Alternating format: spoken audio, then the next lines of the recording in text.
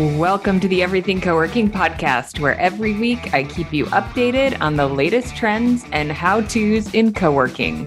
I owned and operated co-working spaces for 8 years and then served as the executive director of the Global Workspace Association for 5 years. And today I work with hundreds of operators and community managers every month, allowing me to bring you thought-provoking operator case studies and inspirational interviews with industry thought leaders to help you confidently stay on top of what's important and what you can apply to your own role in the co-working industry. Welcome to the Everything Coworking podcast. This is your host, Jamie Russo. Thank you for joining me. So this hasn't happened to me in a very long time, but I just talked to myself without the microphone, without the record button on for like 20 minutes, which is probably too long for an intro anyway. So let's start over and keep this shorter. Okay, so here is what's happening. We are doing a part 1 and part 2 of my interview with Brian Watson. Brian is the founder of AltSpace, and AltSpace runs unstaffed locations. They have an ambassador model, so not exactly unstaffed, but powered by automations in mountain towns in Colorado. And he has been on the podcast before, roughly a year ago. And his YouTube video of our interview, I should say the YouTube video of our interview, is my most popular YouTube video by far. So by many, many multiples. So either there's some bot that is viewing his video, or it might be because he embedded it on his website, which is a great marketing tip. So any of you who have been guests, please put our YouTube video on your website and make us go viral. So anyway, if assuming it's not a bot, people are interested in this topic. So Brian is back and he's been testing and iterating, and we had a really thought-provoking conversation. And since he's so popular, I decided to work it, and I'm posting this as part 1 and part 2. So we're going to keep you in a little bit of suspense. We're going to post part of the interview this week and part of the interview next week. And why are people so excited about this topic? Well, here's what I think. I think that for a long time, we have kind of applied a template model, if you will, to how a co-working space gets run. And this is done partly because it works really well when it works really well. However, no two co-working spaces are the same. I work with a lot of co-working space operators. I help start co-working spaces with operators, and I run operator mastermind programs. And I run the community manager university program. So I see a lot of different business models and what's happening and what's working and what's not working. And staffing a co-working space full-time does not always work for the model. It's hard to do if the space is small. If you're in a smaller market, then maybe a larger space is not warranted. Maybe you own a building and that is the space that you have. And so the full-time staff model doesn't make a lot of sense. I have some folks in our operator group who have had some life changes and they can't be as involved in their space, and they're figuring out how I'm going to staff this thing. And people are thinking creatively about sort of what the mix looks like. And Brian talks about this a lot. And one of the sort of arguments he makes for the approach, he's not arguing for the approach. He's not saying it works for every space. But one of the thought-provoking things that we talk about is that it is a real challenge for the community manager to actually spend time with the humans in the space because they have so many operational duties, keeping the space clean, onboarding members, operating members, greeting guests, handling leads that come in, planning events. So it's hard for them to spend actual time with the humans. What if you could remove some of that operational burden? Does it need to be done on site? Can some of it be automated? And then does the person who spends time with the humans need to be full-time? Or can you sort of break out what gets done where? And Brian's experimenting with some offerings that would allow him to centralize some of the operational work and potentially, lead flow and things like that, and handle that for a lot of co-working spaces. So he and I are going to talk more in detail about that, but we talk about just a lot of thought-provoking ideas that you might apply to your own co-working business. And I think the template model, so we like the template model because when I say template model, I say like the sort of like office dense model that we know makes money. But a lot of people want to do something a little bit different and need creative ways to figure out, how do I make this work? How can I serve the customer that I want? Have a really great performing space, but maybe pull out some of the expenses or adjust where the operational lift gets done. So that's what we talk about, part one and part two. So I know you're going to love this conversation. And before we dive in, one more element of suspense here. I just want to mention that if you are a landlord or an operator and you've been thinking about pursuing a management agreement, or if you've been approached by an operator, if you're a landlord, to do a management agreement, and you're not sure how to evaluate the deal in front of you, you're not sure exactly what the model looks like, you're not sure what the build out cost should be, you're not sure how to evaluate a partner, or same for an operator, if you're not sure exactly how to structure an agreement with a landlord, a lot of different ways to do creative deal structures. A traditional management agreement is one of them. There's a lot of ways that you can get creative. So Giovanni Pallavicini, my co-host of the Flex Uncensored podcast, we have opened our management agreement course, and we are going to run it live for the first cohort starting on June 29th. Sorry. Gio's going to Alaska for 10 days. So when he comes back, we're going to start running that cohort. So until the 20th, you can register to get into the cohort, and we will run it live, and then it will be posted to our course library with recordings of the sessions and all of the resources and checklists and templates and workbooks and all those good things that go with a course. And we will be hosting live Q&A calls on an ongoing basis as well. So I'll put the details. You can get all the details at everythingcoworking.com/management agreements if you want to see what's covered and see if it's a fit for you. So you can scroll through and kind of look through all the details. And certainly if you have any questions, let me know. We'll put the link in the show notes. And don't forget, you got to register by June 20th. So without further ado, here's my conversation, part A, with Brian Watson. Okay, we are diving right in. I'm here with Brian Watson. Brian, thank you for joining me. Brian is currently the co-founder of AltSpace and my most watched ever YouTube guest. I think we hit a nerve on our last discussion. Oh my gosh, I don't know. Or it's the fact that I noticed it's on your website. So I thought, well, maybe that's where it all comes from. Anyway, we were just starting to talk before we recorded about the fact that you have a new member of the family. I don't know. I was thinking about our podcast yesterday. My daughter's 11, and she is in that age where she thinks it's normal to be a YouTuber. Oh, yeah. Yeah. Like she thinks she's going to make money on YouTube at some point. As soon as I let her post to YouTube, I was like, hey, maybe it should be your summer project to like start creating some content. She's like, you said I can't, you won't let me. I was like, okay, we'll think about it. I was like, what are you going to post about? Because I think and then I was thinking about you and our viral episode. And then I was like, I wonder if Brian has any kids that think they're going to be YouTubers. Not yet, but I'm sure we'll be having that discussion here in the years to come. Wait, girl or boy?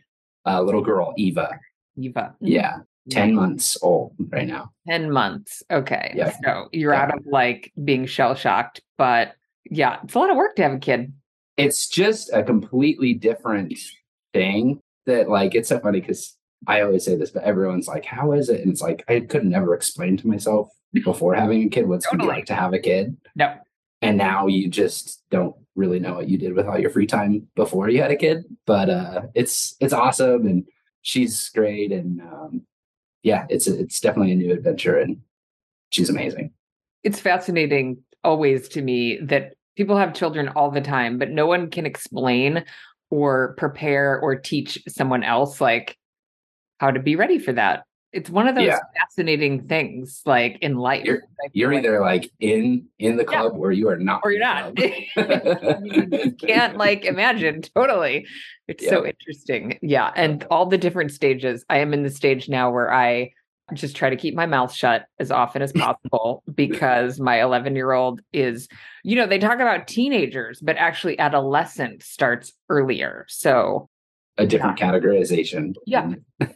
So we won't talk about parenting, but I have to mention this, so at this age, so I'm reading this book about teenage emotions, and it's modern and very interesting. So it talks about how kids want to create their own brand. Mm-hmm. So I was like, oh, I can relate to this, like as a business owner and I was like, I totally get this. And so they do not specifically want the brand to have anything to do with their parents. Oh yeah. Yeah, their Parents are parents like are like the the anti-brand. anti-brand. Exactly. So this is very interesting. So even if I think I'm an interesting human who does interesting things, she wants like I don't know Nothing to anything. do with Her it. brand is totally different.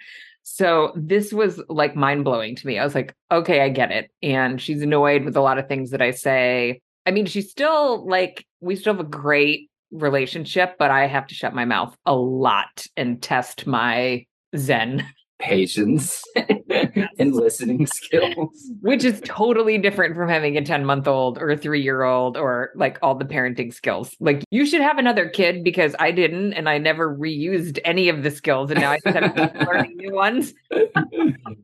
Well, everyone just says like you're constantly like in a new phase, you're constantly learning, but just they just like push on all the things that you need to work on all the time. It just brings it to the surface. Any And weaknesses I have as a human, yes, are amplified by this kid. yep. So anyway, okay. So you're in Grand Junction. We are just chatting Yep. about that with the fam, but you have 7 locations, no Correct. employees, and hundreds of happy customers. I love that description. It's so fun. Yeah. So for anybody, I'll put the link to our viral YouTube video in the show notes for anybody who wants to go back to that. But that was a while ago. It's probably like maybe 2.5, 3 years ago now. No. It's not long Is that ago. wrong? No, I'll have to look it up, but I will totally fact check our assumptions. Okay, But that sounds good. yeah. Okay. But for those that haven't seen the video or listened to the podcast, we'll give a little context, a little background, and then we'll do some updates. Totally. So, Yeah, and no pressure for this one to also go viral, Brian. You have to be really interesting and compelling. I was like, I better make sure I'm wearing a different outfit than last time. yeah, that'd be hilarious. We're just dressed exactly the same. Yeah, you were at least in a different location last time. So we're Yeah, yeah. we're a No, little different at least, obviously. So, only a year, March of 2022. oh, well, then that's not bad at all. This is a perfect Totally not bad at all. Yeah. update. Yeah. Okay. So, synopsis of the last one was we were coming out of COVID. Yeah. And really, I live on the western slope of Colorado, and we've done a lot of work, especially with like rural spaces. But I think this conversation translates to a lot of people. I know that you do consulting with all sorts of spaces. And, I was just listening to a recent podcast that you were doing, and you and the other guy were talking about really kind of like that, like 10,000 square foot threshold of like feasibility in a lot of these spaces. And I think that was always, obviously my background. I was a co-founder of Proximity, and we got to work with all sorts of co-founders and space operators around the country, as you get to as well. And I think that the big question that always comes up is just viability of business. And for us living in rural communities, I was at Telluride at the same time. Now we're in Grand Junction, but it's basically all rural. And the thing that always not bothered, but just like that thing that just you can't get rid of, was the belief that co-working spaces are an incredible asset for communities. They're so important. They have so much impact.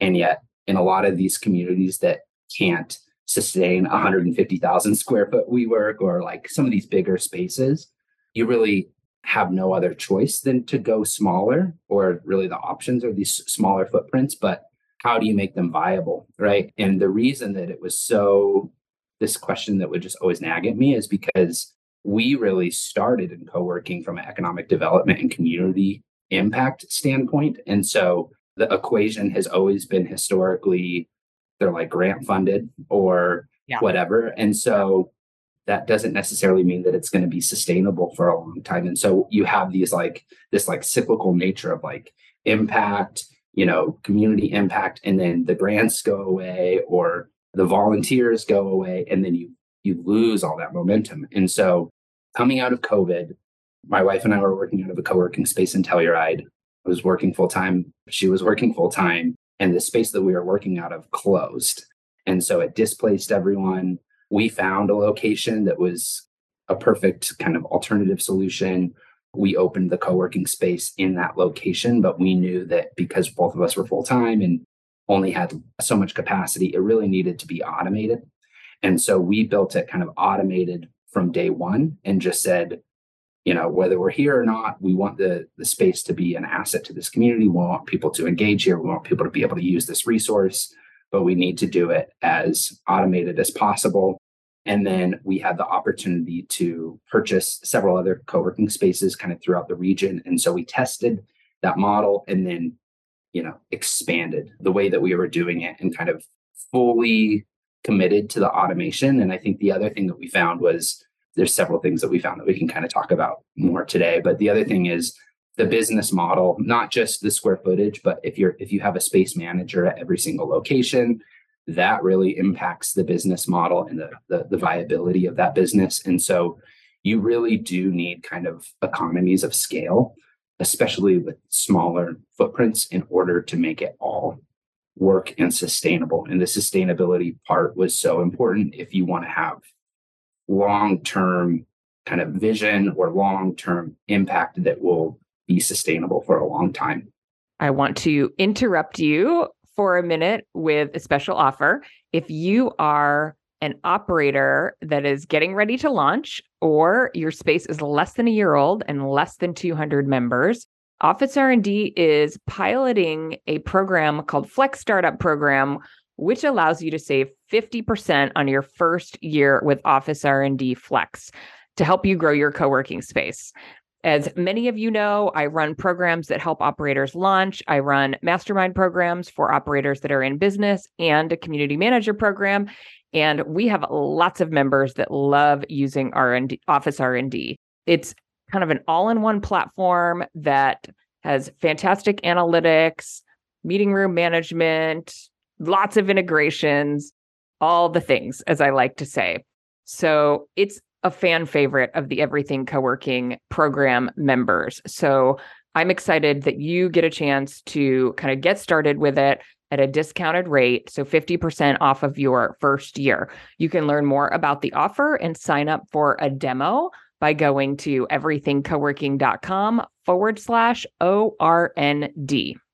That's everythingcoworking.com/ORND. We'll also throw that link in the show notes. So if you open your podcast app, you can grab the link right there. So you connected me with the San Luis Valley group, which we'll have to talk about after recording. It's like blowing my mind. I work with a lot of folks that come through my startup school do not fall into the 10,000 foot category. And in a lot of markets today, it's super interesting. It's really hard to like qualify for that much space. Landlords are being super picky. You have to have this giant, it's hard. And so, right, for me, when I get those folks, I'm like, okay, if we're not going with the traditional model, right, how do we make this work? So I love these conversations. And the San Luis Valley group, I mean, wow, made up of these incredible folks who are in super small markets, but want to make an impact, want to serve a community, maybe have grants. How do they make it work? It's not going to look like a traditional co-working space. So I think this happens all the time and isn't as well covered sort of by the media. And yeah, it's challenging as a, content creator. I think you're talking about the Jerry Alexander discussion where we're like, 10,000 feet is like a no-brainer, right? So if you're just talking like, how do you do the simplest model and make it profitable? Well, that's it. But then lots of people aren't going to go that route. Totally. And everybody has a different why, right? Like the San Luis Valley group is fascinating. Landlords that want to contribute, but have to figure out, the Boys and Girls Club for the Valley is there and just bought a building and they want to put a bunch of nonprofits together. And it's like, not everybody's after, producing 20-25% margin on their space. Yeah. So yeah, I love the conversations where it's like, okay, what else works? How do we make this possible? Totally. And I think, that was always one of the very first questions that you should be asking when you're consulting with companies is like, what does success look like? How are we quantifying what's your why? Success? What do you need to accomplish? Totally. Exactly. Yeah. Yep. And again, I think a lot of different entities have, especially with co-working, have different ways that they are measuring success. But again, long-term viability and sustainability must be a part of the equation, and so we have to figure that out. And so I think, that was really kind of the driver of how we began that discussion. And I think that we've really shown that it's working well. I think the other thing that has changed a lot is consumer behavior post COVID has just changed a lot. And so I think, there's a lot of people that are especially remote workers that are traveling. We have a lot of men and women who are like doing the van life thing, traveling all over and still need to get stuff done. They've still got board meetings that they've got to jump in or whatever. And so Wi-Fi access, right? That they can't get. Yeah. Yeah. And so, just knowing like guaranteed 24/7 access, they can get in there, they can get their work done, and they can kind of be on their way. Like, I think that is like another big shift that we've seen post COVID, and having a system that is, touchless, self-service, and that they can rely upon, and they know that they can get in and get to work and everything has been good. That's a different type of customer than the person that's like living there or moved there and is looking to build a whole community out of your co-working space. And so I think that that's just a whole other segment of customers that you didn't really have as much before. Wait, so I am curious. I get this resistance from folks, the 24/7 access. How do you just were like, you know what, we need to get over that, like whatever sort of concerns or stories around that not being cool for members? Like I get a lot of folks who are like, no way am I letting non-members, does somebody have to be a member to come in 24/7 or can they get access if they're passing through? How do you think about that? So, the way that we really think, we have cameras in all of our spaces. I know, that's what I was saying. Door access and cameras. Have at it. So all of our spaces are closed to the public. They're locked, and so you don't have like random people just walking in because they are locked.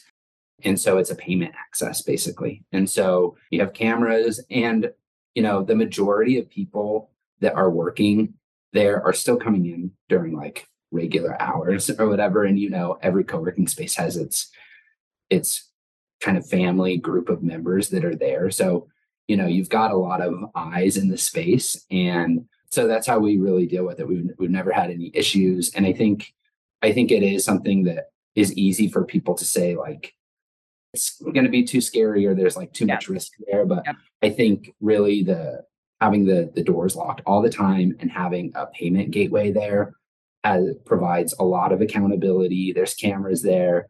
I was laughing. I was thinking, I was listening to a podcast with the Airbnb guys, and they were saying like when they first started, everyone was like, strangers in your house. This is the worst idea in my ever. Bed.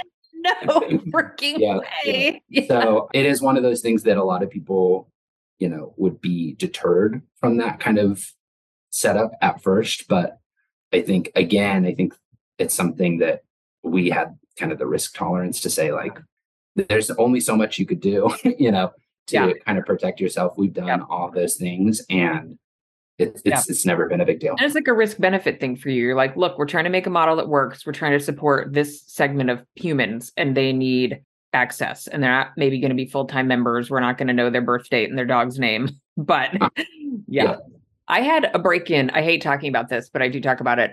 Each of my locations in Chicago and Palo Alto. I think once you go through that, you're like, somebody's going to try to do something bad. They're going to do it. It's not going to be the people who paid for a day pass. Totally. So surviving that is pretty brutal. So I'm in the camp of, when it makes sense. I mean, there are people who don't want to do it and don't want any outside folks, but your model is different. And to your point, who you're serving and the sustainability factor. Yeah, totally. Yeah. So I guess what other questions or? Anything you've changed since we last talked, you were doing, around the automation front, like anything that is working super well, not working. And so now that you've done this for a while, like what advice would you give to people thinking about the automation factor? The other thing I would say that I think is interesting potentially since we last talked is I think a lot of focus on like the public versions, the WeWorks, and of course who knows what's going to turn out.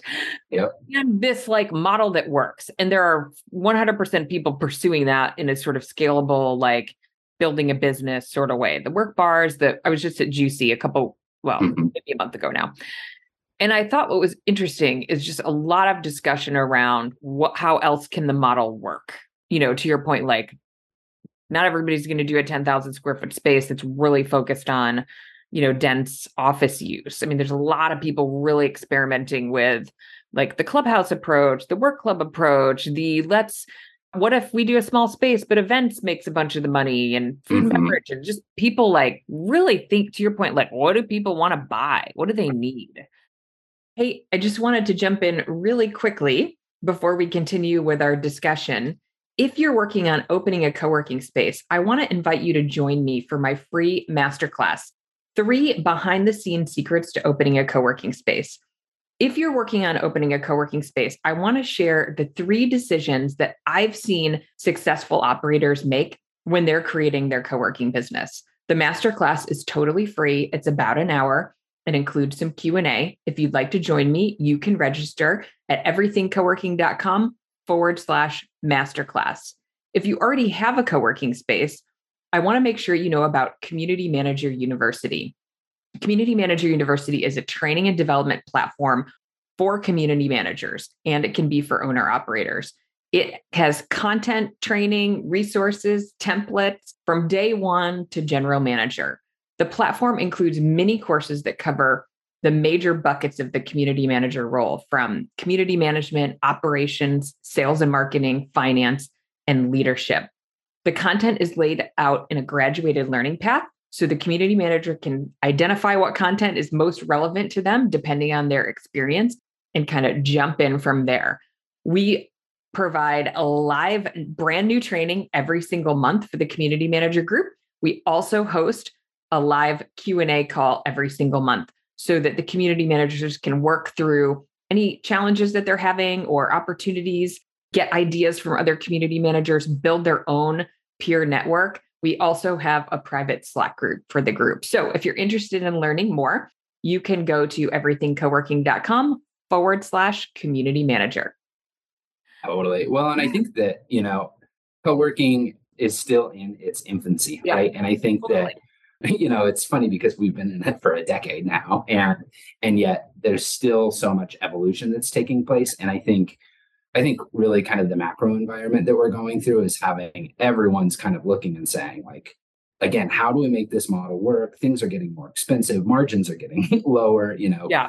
Yep. money is getting more expensive Yep. and less accessible. And so, you know, what do we do? And I think that is another reason why I think, leaning into technology solutions, automation solutions really is a good way, probably the best way to increase margin and to increase efficiency. Right. And so I think, whether you're like us and you're running, small spaces, or I know a lot of brands are running multiple locations in a region or something like that. And, if you can augment your team with technology and systemization that allows for your customers to engage and interact with everyone, you can get a lot of the stuff that you were doing done with technology now that you just couldn't have gotten done 10 Totally. years ago. Yeah. And I think people's ability to adopt those things are becoming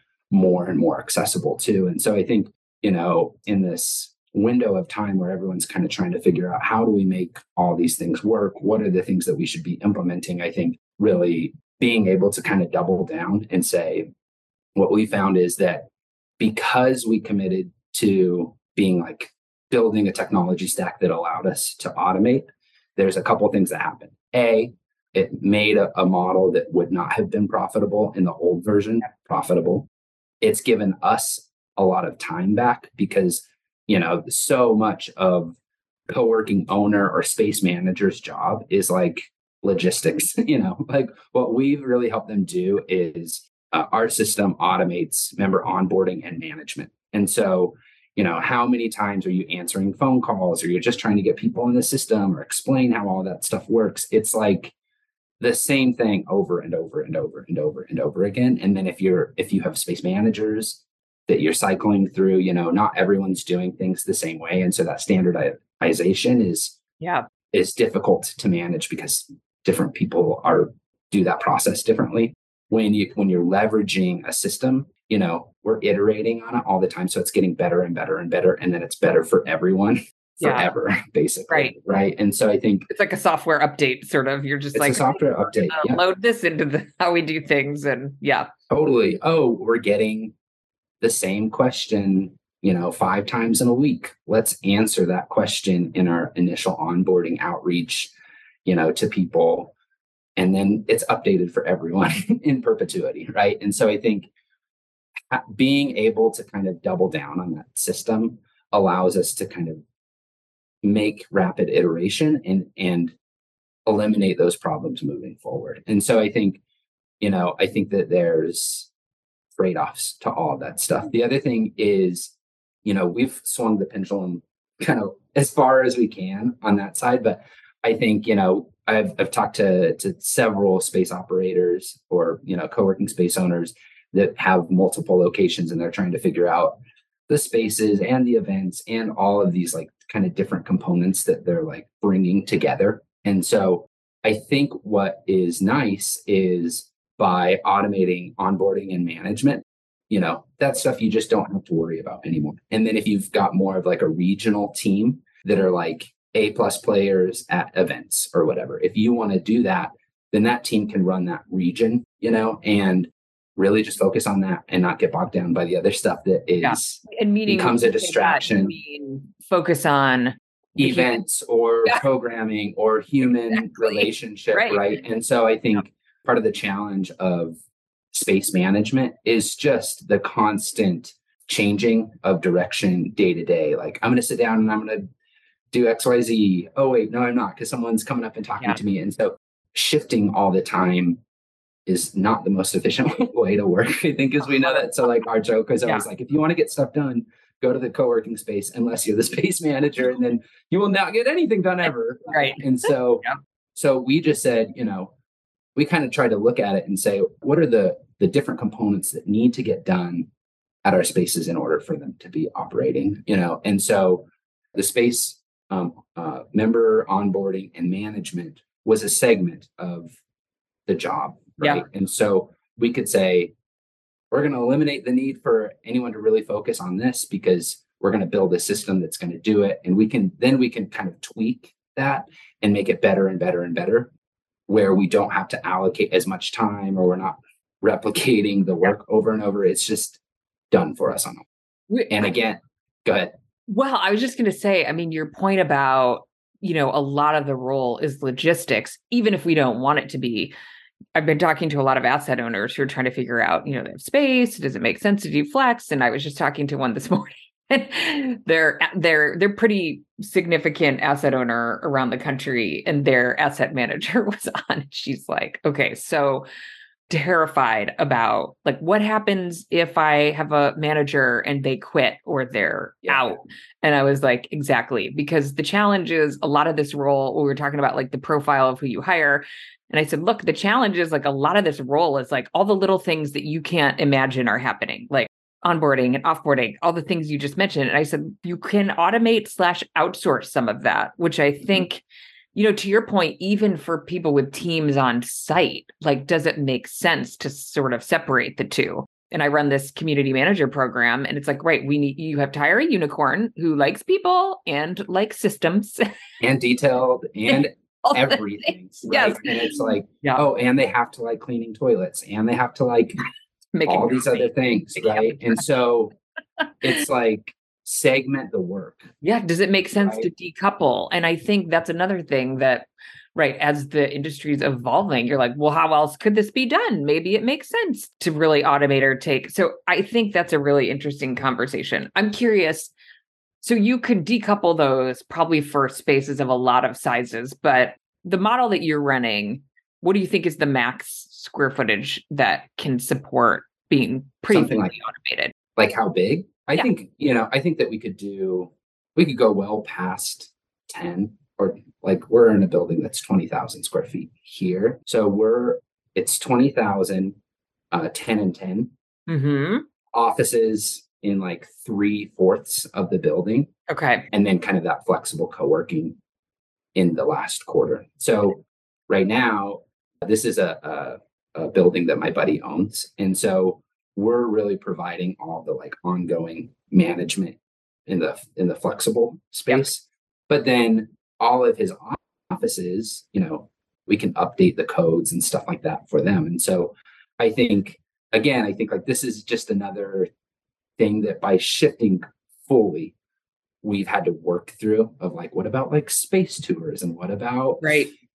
all of that stuff. And I think what we found is that by trial and error. So I'll give you just a quick story so that we can kind of talk about, when we're back and forth. So we have spaces over like a 2.5 hour, drive or whatever. And so when we first started, I was doing tours. You could book a tour online, and then I would drive and go meet people and do the tours. Well, that wasn't very sustainable. Or, there was a time where it was like, oh, I'm supposed to be in spot A and I'm in spot B today, right? Like life happens. And so guess what? We just started doing phone tours and calling in, and then I can log in on the cameras and walk them through and get them in the space, which is a great explainer of like how our system works. It's all automated. Okay, pull your phone out. We're gonna do this. Yeah, totally. And so almost like an onboarding, right? If they convert, okay, they've done it one time. And it's even nicer in a lot of ways because it's so to the point. It's like, hey, I'm interested in an office. I'm doing one today with someone. Cool. You get in, I can log in, see you. They're walking through the space. I'm watching them. We can kind of talk about where everything's at. At the same time, I'm like, who are you? What do you do? Why did you move over here? This person's got their headphones on, like just chit-chatting with you. Yeah. Which again, normally I'd be like, this is probably not the ideal way to do it. But it actually, in doing a lot of them, converts probably the same amount as in person. And I don't doubt that because I think, and again, this is something I talk to operators a lot about, is it's not a complicated model, but lots of operators don't execute it that well. Yeah. They don't even give a great in-person tour. Yeah. Well, and again, you're asking like down and all the things to ask, which is really just engaging the person like a human. Totally. And you can totally do it virtually. Yeah. And probably be better than, a huge percentage of, I'm not picking on anybody who's listening out there, but I think a lot of tour processes and people giving them could have better training. Well, totally. And I think it's, again, this is the world that we kind of live in today too, which is a hybrid world, right? Like digital, virtual communication and in person, right? And so I think, when we're done, if you would walk through the space, I would have known this is Jamie. She lives in California. She's moving to Colorado. She has a podcast. Cool. We can talk about that. And I would say, I'm going to connect you with these 3 people, in the space so you can engage with them, walk you through the space, talk about the amenities. There's the office you want or the desk you want or the flex seating you want. Great. Looks awesome. Hang up. I text you a direct link to the membership that you told me you wanted to buy, and call me if you need anything or text me if you need anything. And then 2 seconds later, I see him sign up online. Like, what if they don't? Do you have a sales process? Yeah, like a follow-up. Yeah. So how many operators don't have that in place? I feel like automating really focuses you to get your crap together and have your whole sales funnel just down. It forces you to do that. And then again, it's set and done for everyone forever, and I think, and it also forces you to kind of test things that when you can rely on humans, which I think is good, it allows you to not have to do that because you can just figure it out, or, someone will just figure things out, but the system is not built. And so I think, this process allows you to build that system. The other thing that I would say is, again, kind of the world that we live in. I think a lot of people are like, well, what about the relationship that you're building with people? Yeah. You can build relationships with people on the phone or through Zoom or through whatever. And then when we see each other in person, it's like, what's up? And so again, I think there are trade-offs to everything, but I think that these are some of the benefits and some of the ways that the world has changed in our favor. And, we were talking about tours and conversion ratios on tours being about the same. And even if they're off 5% or 10%, which I would say they're probably not, it's probably about the same. how much money are you saving at each one of those Yeah. locations by adjusting to this? And does that make financial sense to make that decision? 100%, absolutely. Okay, that wraps part A of my conversation with Brian Watson. Tune in, same place, same time next week for part B. We'll see you then. Thank you for listening to today's episode. If you like what you heard, tell a friend, hit that subscribe button, and leave us a rating and review. It makes a huge difference in helping others like you find us. If you'd like to learn more about our education and coaching programs, head over to everythingcoworking.com. We'll see you next week.